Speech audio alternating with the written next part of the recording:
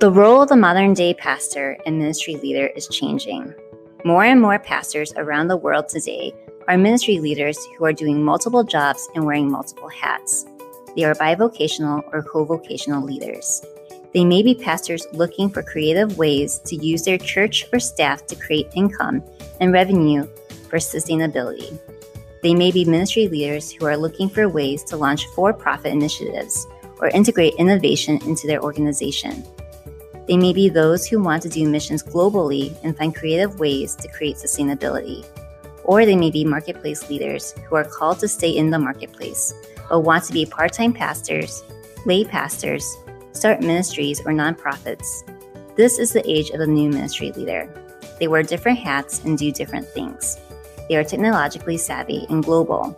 They are who God is using to make an impact in cities and communities around the world. This is the Entrepreneurial Ministry Leader Podcast, and these are their stories. Hey everyone, Tommy Lee here. I am the Managing Director of Together LA, and we are here talking about the listening tour, Together LA's podcast, and we are here with Pastor Eric Lowe, Senior Pastor, Community Christian Alliance Church. Eric, how are you? I'm doing well, Tommy. How are you doing? Good. Hey, well, this is our first time meeting each other. We have a mutual friend in one of your elders, Dr. Richard Yook. And so he raves about you. So I'm really looking forward to just getting to know you and meeting you as a person. That's very kind. Looking forward to it. Hey, for those who are, your church is located in Granada Valley. Tell me a little bit about Granada Valley.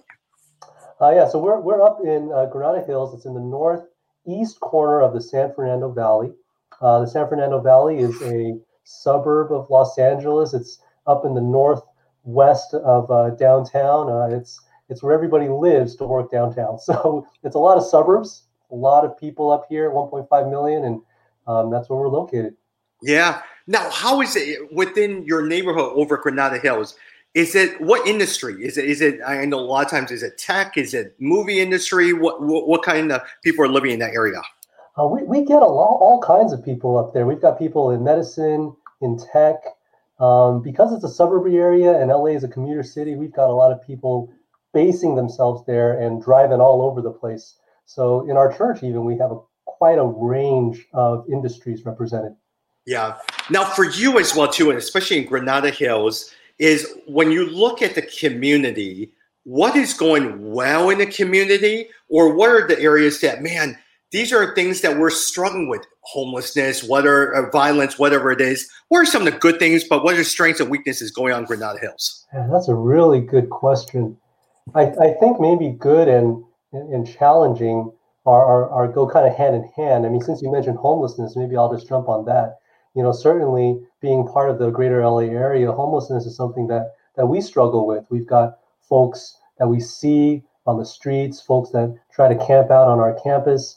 And, you know, we're trying to find ways to reach them. But some encouraging things that are going on there are that we have ministries in the Valley who are intentionally doing really good work and trying to do their part in addressing the homeless issue. So we've been partnering up with Hope of the Valley Rescue Mission. They're doing some tiny home projects that show some real promise. And so we're kind of planning and thinking about ways in which we can partner with them. And we have been in the past. And so, you know, we don't know what the Lord will do, but it's certainly, you know, there's challenges, but we're seeing good things coming from that.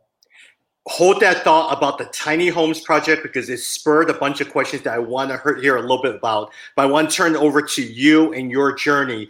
Born in Seattle, from that point on, lived in the LA area most of your life, graduated electrical engineering from UCLA. And then from that point on, you got married and went to seminary. So give me a little thought, give me some insights in terms of your journey. Yeah, so, you know, I grew up here. I mean, I was born in Seattle. Yeah, I just mostly grew up here in LA. Christian family, parents shared the gospel with me when I was a kid. I became a believer at a very young age. And, you know, as I went to college, as the Lord was doing things in my life, just continued to feel like the Lord had geared me and gifted me toward ministry. And it wasn't just me, you know, sometimes you kind of think that, oh, maybe I've got what it takes on your own, but others around me, my church, they were encouraging me to consider this. And so Yeah, so after graduating college, I worked for a few years. I didn't think I was too ready to get into full-time ministry yet. But after we got married, my wife and I kind of thought, like, well, maybe now is the time. So, decided to pack up everything 2 months into marriage and move out to Kentucky and start seminary. Yeah. After seminary, came back to Community Christian Alliance Church, and I've been a pastor here since 2016. Now, Community Christian Alliance Church, was that your home church growing up? It wasn't. I'm from the east side of LA County. I'm out in the Walnut, Chino Hills area. But when my wife and I were dating, we were a part of this church. So we did have a previous relationship here. Got it. And so now you went to Southern Baptist Theological Seminary. You and I were chatting beforehand. You're also working during that time also in a company as well, too? That's right. I was a part-time consultant that kind of helped, and that job kind of helped support me through seminary. The company was very understanding and, worked around my schedule to be able to support that. So I'm really grateful for the Lord's provision there. Let me ask you a quick question. I actually, there's a reason why I'm asking you a question. Why do you think the company was very understanding in terms of, were they Christians? What made them so understanding in terms of what you wanted to do? Yeah, that's a good question. They weren't Christian, the company, but I think they were. I'm trying to think. I can't speak for them officially, but my guess is that the company they just really liked good work, and my particular skill set was hard to find, and thankfully I was able to provide some good work for them. Yep. And so they said, well, we've got projects that work with your schedule. Let's make it happen. Eric, the reason I asked that is I spent time in telecom, built cell towers for about 10, 12 years. And when I decided to go to ministry at night, to full-time seminary, I talked to my bosses in the telecom. And he said, Tommy, you've been with us for a number of years. You have done an outstanding job. Whatever you need to do, go and do, and we will support you as much as you can because we know that you're going to be able to get the job done. It reminds me of Nehemiah, right? Nehemiah, older in life, wanted to build a wall, but he was cupbearer to the king. That king became his biggest donor and empowered him with all the papers and necessary equipment that he needed to rebuild the wall, all because you did a good work. Yeah, absolutely. I think it's very significant for us as believers. We believe that the work we've been given is a stewardship. We have to steward it well for the glory of God. And I think that even if you're not a Christian, you understand the value of integrity, hard work, and there's good opportunities there. Yeah, I'm looking at your LinkedIn profile, lead consultant, Amgen, management service consultant, all of that stuff. That is very rare for pastors I talk with, because a lot of pastors I talk with have never really had that business experience that you do. And it's been a lot of times Bible college, 4-year seminary, and the global missions or church or pastor. As you now are pastoring, you look back, what did that business experience, what did that marketplace leaders prepare you for being in full-time ministry as a pastor? Yeah, certainly the Lord has a different story for everybody. I'm not saying that my journey is prescriptive for everyone, but I am really grateful for the men and women in my work that invested in me. I think when I look back now, the work, it prepared me in a number of different ways. And I've been blessed in a number of different ways. With work ethic, coming out of college, I didn't really know what it meant to work a 9-to-5 job or an 8-to-5 job. I was studying all the time, and you kind of just sprinkle that throughout the day with no thought or care to deadlines really much. But in the work, you're responsible. You have to show up on time. You've got to do the work, and those are kind of those soft, intangible skills that the Lord kind of graciously instilled in me since that time.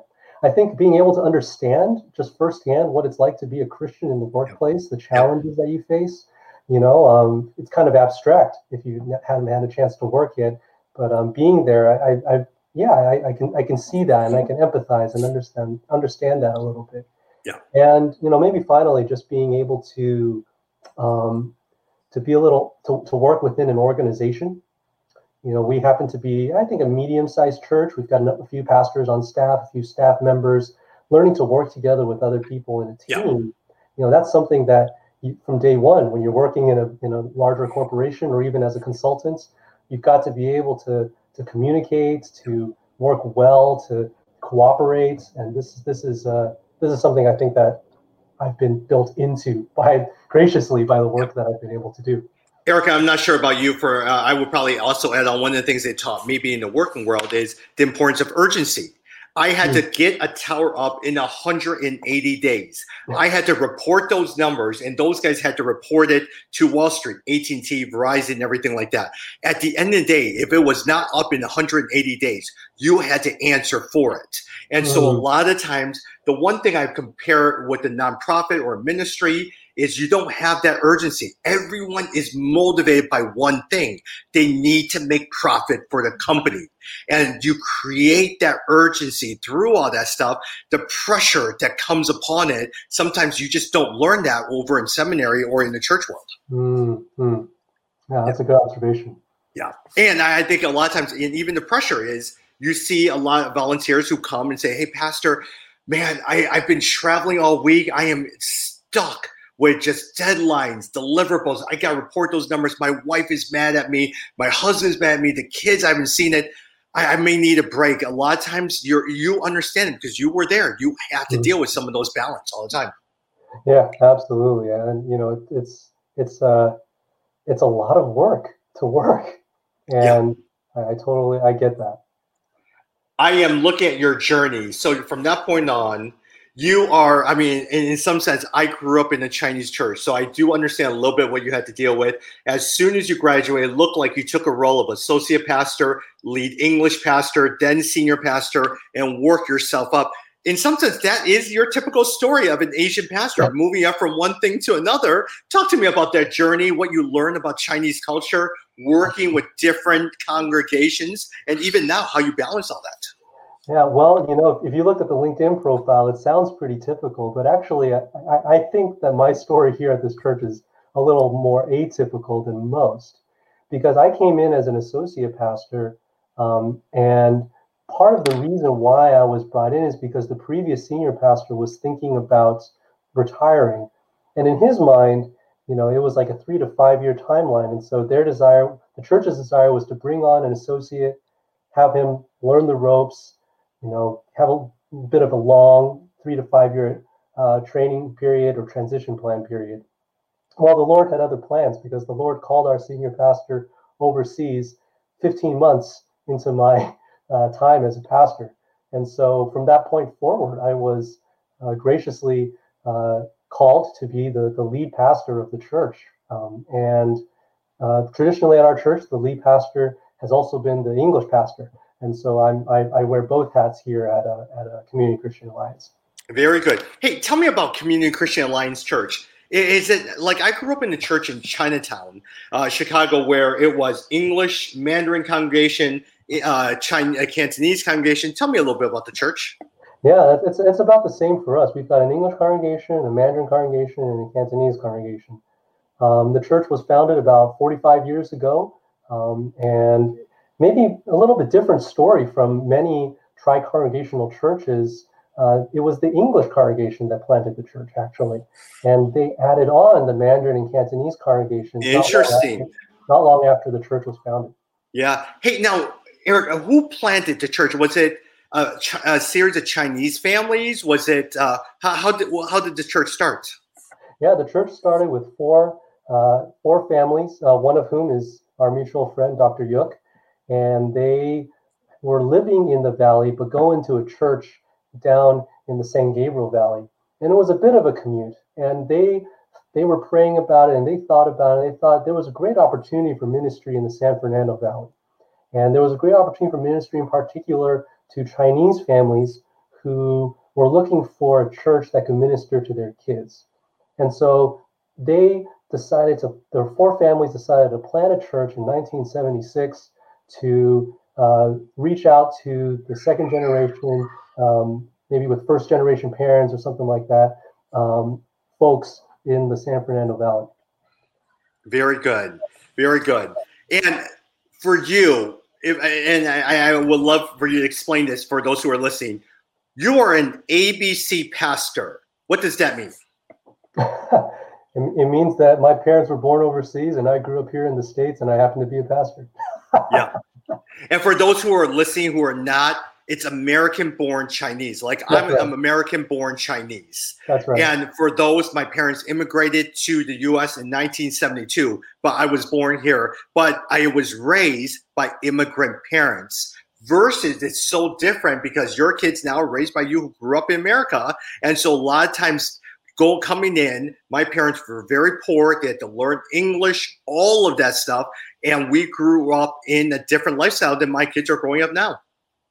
That's absolutely right. And, you know, if I may just kind of make a pitch for that, you know, American-born Chinese, ABCs like us, you know, I think the Lord has really given us a great stewardship in that bicultural heritage. Yeah. We have the unique ability to understand two cultures instinctively. You know, other people, they take years of cultural study if they go overseas to understand another culture. It takes some time to acclimate, you know, but folks like us, we can switch that thing on and off without skipping a beat. Yeah. And so there is great, I think, opportunity for American-born Chinese, for or even any kind of second-generation immigrant for the gospel. And we have unique skills and talents to steward, to be cross-cultural in many different capacities. Yeah. And honestly, I think a lot of times I grew up in a culture because I'm 43, you're about 35, is I have baby boomer parents who worked blue-collar jobs for the longest time. And so a lot of times is I understood where they were coming from, but for them, the Asian family, the importance of culture, hard work, respect, all of that really developed me into who I am right now, good or bad. And in some sense, actually, even in terms of this racial conversation that we've been having, I don't always understand it because, Eric, what my parents always told us, because we were always picked on growing up, I was only one of 5 Chinese people in my neighborhood always picked on. My parents always told me, put your head down, ignored what they have to say, work hard, and prove something and make a better life. That was always the narrative that you always had. Yeah. So, hey, now for you, a lot of times is, how have you had to counsel or minister or pastor your church and your congregation in both the Mandarin and Cantonese and English around this race dialogue that we're facing in LA or all over the US today? Yeah, well, you know, I'll be honest. I don't know if I'm doing a great job of that or if I really have any answers beyond what others who might be more versed in this area would have to say. But I think we can, you know, let me see what can I say about this. I think certainly the current situation affects different people in different ways. Correct. You know, and that's due to a number of factors: the way, you know, the culture in which you grew up, the generation of immigrants you are, your personal experience. I mean, you know, we're kind of the same generation, Tommy, but you know, I grew up in an area that was like 50% Asian. And so even though I'm also second generation, my growing up experience is very different. And so depending on your experience, I think we just have to acknowledge that we've got different experiences. We bring different backgrounds to the table. And I think, you know, what I've been trying and hoping and praying for is that we continue to just go back to the gospel, that whatever it is that we wrestle with, the grief, the pain, the fear, the anxiety, solutions, paths forward, empathy, all of these things find their grounding and their fruit from the root of the gospel. And so, you know, I think if we start there and we keep bringing ourselves back there, you know, I trust that the Lord will bear fruit through us. Yeah. I love Tim Keller's term of the word gospel-centered. How do we continue to center everything that we do, whether it's our work, everything, the whole idea of culture, all of that, based and rooted on the gospel in everything that we do. And so for you, culture will play a role in it, but you're always bringing everyone into the gospel and focus on the gospel. That's right. Yeah.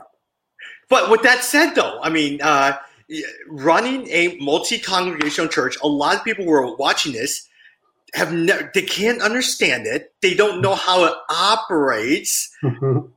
Tell me about the experience. What does it mean to be a senior pastor of a multi-congregational church? How does that look like in your leading, in your preaching? How does it look like in your interaction with different people? Yeah, well, it's certainly a unique challenge. It's a unique challenge because of the nature of immigration and immigration patterns across the U.S. You know, sometimes people ask, like, why don't you just have one church? Yeah. Well, the challenge is that, like, let's say you've got an immigrant family, parents speak one language and the kids speak another. How are you going to teach them? How are you going to have them worship? What language are you going to sing in? It's really challenging. And so I think maybe the first thing to say is that while it is a challenging and a unique kind of situation that we've got with 3 congregations, it's a challenge that I think we ought to embrace for the sake of the gospel and for the sake of the kingdom, because we have a unique opportunity to minister to immigrant families. And so, I think there's, apart from that, I think a lot of the challenges would be pretty familiar to folks in other kinds of churches, or maybe so-called regular kinds of churches or something like that. You've got cultural preferences, you've got communication challenges, you've got theological differences in some cases. And, what we do at our church is that we try to build into, invest in our relationships with one another so that we tackle those challenges together. It's not, one congregation versus another or anything like that, but it's all 3 congregations trying to move in the same direction and minister together and to face those challenges head on together. And so at our church, I'm the senior pastor. I'm also the English congregational pastor. We've got a Mandarin lead pastor and a Cantonese congregation lead pastor. And the 3 of us work in close concert with one another, with the board of elders of each congregation. And we have tough conversations. Yeah. We face difficult situations, but we do that together. And wouldn't you say a lot of times, for those who are listening, even though I'm not sure where your history of your parents are, Eric, is those who are Chinese from China are very different from those who grew up in Hong Kong, who is very different, not from Chinese people, but Taiwanese people in Taiwan who insist they're not Chinese, but they're Taiwanese, which is different from the folks in Shanghai. They're very, very different, but we all look Chinese. Mm-hmm. And so a lot of times how we rose, it's like a lot of times is the Chinese in Chicago is probably a little bit different from the Chinese in Dallas or Austin, Texas, which is very different from the Chinese in Los Angeles. Our culture, everything plays a role into making us who we are today. That's absolutely right. You look on the outside, it's just languages that are different, but there's tons of cultural differences, like you said, depending on even the place in the world you immigrated from, that we have to work together with. Yeah. Hey, talk to me a little bit. I mean, as we wrap up, I want to talk about the church's relationship with the community as well too. You talk about your partnerships. You guys talk about some of the things that you guys are doing in the city. You're talking about small homes or tiny homes, all of that. Where do you see your church? How does your church engage Granada Hills? How does it engage the community? It's a really good question. And it's a question that we're trying to figure out the answer to ourselves, because honestly, we've only been in Granada Hills for less than 2 years. Oh, where were you at before that? Previously, we were in Northridge.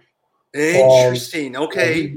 We moved to Granada Hills at the end of 2019, and we were in our new property for not 3 months before the pandemic hit. Really? Wow. Okay. Yeah. Okay. And so actually right now, our church is going through a process of intent. We have some time during this pandemic. And so last year we decided to initiate in partnership with another ministry called Sea to Oaks, an assessment of the surrounding community so that we can be very intentional about the kinds of projects we undertake to serve the community around us. We've not been in Granada Hills very long. We don't really know precisely all the needs that are around us. And so we think it'd be good for us to get a better lay of the land before we just start jumping in the deep end. Yes, that is so key, because one of the things my seminary professor has always taught me, I love what you are doing. He says, Tommy, are you a student of the context that you're serving in? Are you listening? Because God already has a plan for that city, that community. Your job is not to come in and take over, but to listen to what God is doing and how you can be a part of it. And it takes time to listen. It absolutely does. And there's lots of wonderful churches that are serving the same community as us. And so we're trying to find ways, not to, to partner appropriately, not to reduplicate work, but to really see what the Lord would have us do here for the long haul. How is your assessment looking like? Is the assessment done? Are you guys still in the midst of doing it? We're still in the midst of doing it. We probably got another 3 to 4 months. We're hoping to have some conclusions to present to the church by the end of the summer. Speaking of that, when you say assessment, what does that assessment look like? What happens during this assessment? Are you hiring an outside consultant? Is volunteers from the church doing this? It's volunteers from our church with the help of an outside church consulting company. They give us the structure, they give us the help. And what we do is we have volunteers who organize, and the bulk of the work is going out into the community and just talking to people. Correct. Getting a sense from the people themselves what their needs are. Very good. Very, very, very good. Is the church reacting to it? Do they like that? Is that because I would say sometimes in the Chinatown community or Chinese community, it is so easy to stay within that community, and it can be a stretch to push those guys out to see and hear what God is doing in and around that community. And I cannot take credit for this because I'm relatively new to the church. But one of the most remarkable things I've learned about our church is that they love to reach out to people. Good. They are excited. They are eager. They're chomping at the bit to get to work. We've been doing a lot of different things in the past, and we're trying to kind of focus our efforts and try to get really step out in the right way in our new community. I think everyone's really eager to do that. Very, very good. Hey, Granada Hills, what's the makeup, racial makeup? What's the diversity factor within that neighborhood? You know what? I don't know right off the top of my head. I think we've got a pretty good mix of white, Latinx, Asian. I think those are the three. I'm trying to remember the stats off the top of my head. Those are the top 3 populations culture-wise. Hey, after this is done, I'm going to bring you back, and we're going to actually do another separate interview on what you learned through the assessment. It is exegeting your community. It is breaking down your community and see how God is at work. I would love to do that. Yeah. And is the plan then you present it to church, the elders and community, and then now through your local missions budget, whatever it is, how do we best serve and engage the community? Is that hopefully what that plan is? Yeah, that's the plan. I think our hope is to start up maybe 1 or 2 key ministries that we'll really invest in for the long haul, for the good of the city. Got it. How about globally? What does that look like globally for you guys as a church? Well, globally, we're currently focusing our global missions efforts on those who have no access to the gospel. Yeah. And so, thankfully, again, I can't take any credit for it. I came into a church that has a robust history of supporting missions. And we are hoping to send out some folks in the near future. We've been supporting some new work that's been going on, and there's so many people groups around the world that don't even have the Bible in their language. Yeah. And so we're really hoping to focus our new ministry efforts, global missions wise, in that space. And last and final question, when we get back together, or one day I'm going to sit there in person, meet with you, when we sit down and talk again a year from now, what is your hope? What is your vision for the church's role in making a difference in your community? Yeah, my hope is that our assessment will have completed, and that we'll have not only started some really good work, but that we'll be seeing some fruit from it. I would love to see a year from now our community start to say, we're so glad that CCAC moved into Granada Hills. Yeah. Very good. Pastor Eric Lowe, Senior Pastor, Community Christian Alliance Church. Hey, thank you so much. I am so glad Dr. Richard Yook introduced us, and looking forward to talking with you again. Likewise, Tommy. Thank you. Talk soon. Thanks for joining us for this week's episode of the Grow Center's Entrepreneurial Ministry Leader Podcast. To stay connected, make sure you subscribe to the Grow Center channel, rate and review this episode, and make sure to share on your social media platforms. We would love for you to follow along with the Grow Center on Instagram and Facebook at Grow Center Network, and our website at www.thegrowcenter.com. See you next time.